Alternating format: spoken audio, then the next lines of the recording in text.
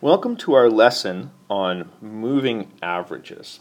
Now, where moving averages are helpful are in filtering out some of the daily and secondary noise in order to arrive at direction of primary trends. Remembering that with our Dow theory, what we want are primary trends. So, why we would do this and how we begin to do this is we think about a stock price. And so a stock price, if we thought about its closes, might go up and down and all over the place.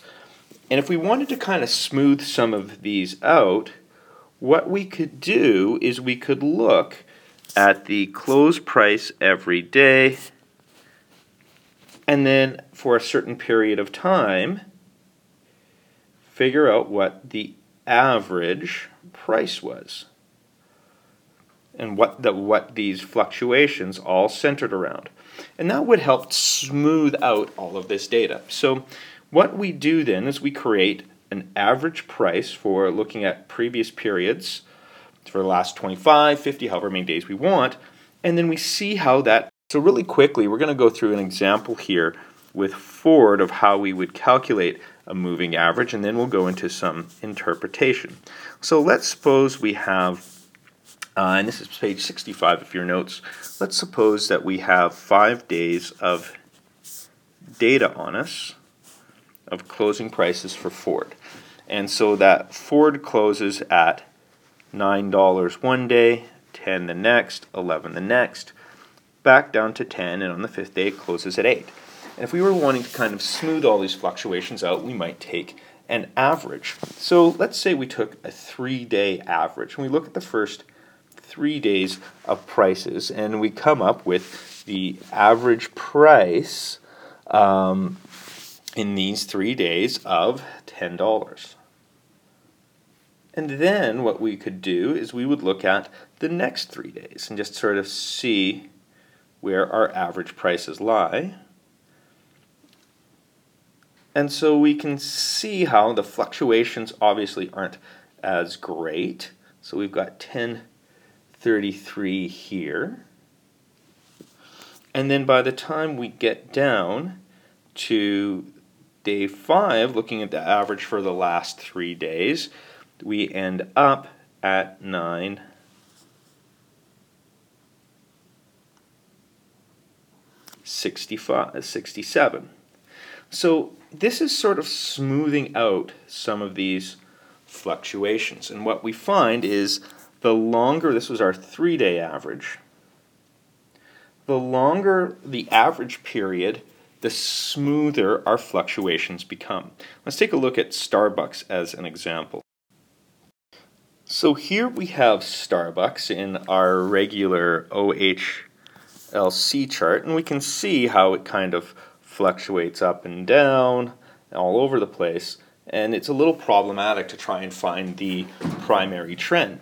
So we're using two moving averages. We're using a 50-day moving average in the blue and a 20-day moving average in the red. And I'm just going to highlight each one of these moving averages here really quickly.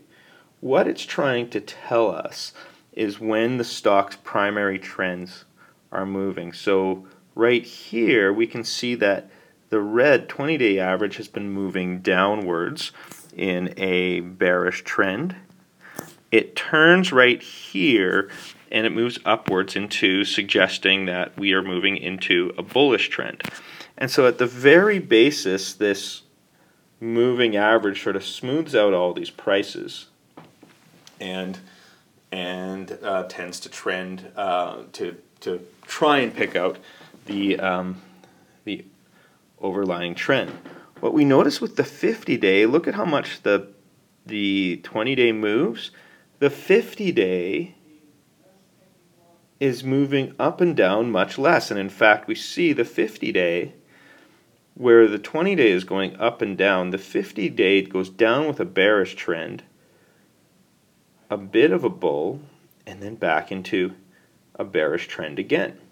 And so what we find in terms of trying to identify the secondary versus the primary trends is that the longer the trend, the more accurate we are with the smoother it is and the more accurate we are with finding where one trend stops and the other ends. If we think about this in retrospect with Starbucks, what we find, we can see that the overall trend, if we think, was downward, and we can see that right here. Well, which one was more accurate was definitely our 50-day or our 50-day trend or 50-day moving average. We could see that we were given a whole bunch of false signals. So we had a false signal here, a false signal here from our 20-day moving average. But what would happen if we were wanting to, as quickly as possible, get the trend? Well, I can show you with Starbucks what happened afterwards. So the end of our trend, I'm just going to zoom in on it a little bit here. We can see that we had the 20-day turning here and indicating that we had switched from bearish to bullish, whereas our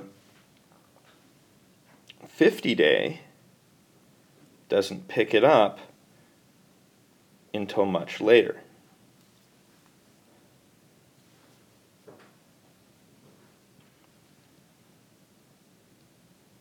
And notice as we zoom out here then, what had actually happened.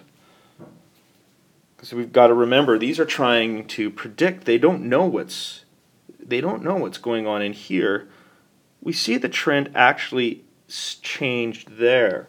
So our 50-day had picked it up much earlier than our 20-day had picked it up much earlier than our 50-day. And in fact, we would have been able to buy that stock probably at a little cheaper price. So the shorter term will pick it up more quickly, but it will pick it up wrong more often. And we have to trade off between picking. So one of the things that we can use to help us do that is something that we call a turning point. And again, we'll show you a turning point with Starbucks here. Turning points are where the two lines, whatever time period we want, cross. And we've got to remember that. We can use whatever time period we want. So here, for example, let me keep on doing this in green. Here, we have a turning point between our 50-day going up, while our 20-day going up, while our 50-day is still showing down. And so where they cross is what we call a turning point. And we always go in the direction of what we call the fast line. The fast line is the one with the shorter time period. So the fast line here is indicating up, and it's now rebounded so much from this low here, it's rebounded that it's been able to cross the slower line. This would indicate a buy. If we move a little further on then, we would use this next turning point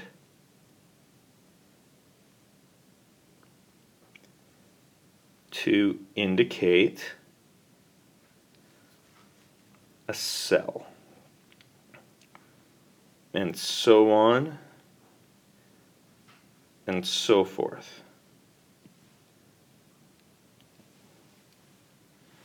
So this is one way that we can use. Another way that we're able to use moving averages is to kind of take a look at the comparison of the lines. So there are a couple of different interpretations of the moving averages that we need to know. So if we've got our price sort of going like this, these are our different price points, then we would have a sell if this was our moving average, for example, our moving average right here, and our price had been moving down, moved up, but never quite got up to the moving average and started moving down again. This would indicate right in here, this would indicate a sell. If our moving average So let's say we have, again, here are our prices, and we have a moving average, and our moving average rises, but then flattens out. Well, that flattening would indicate that we have a selling point.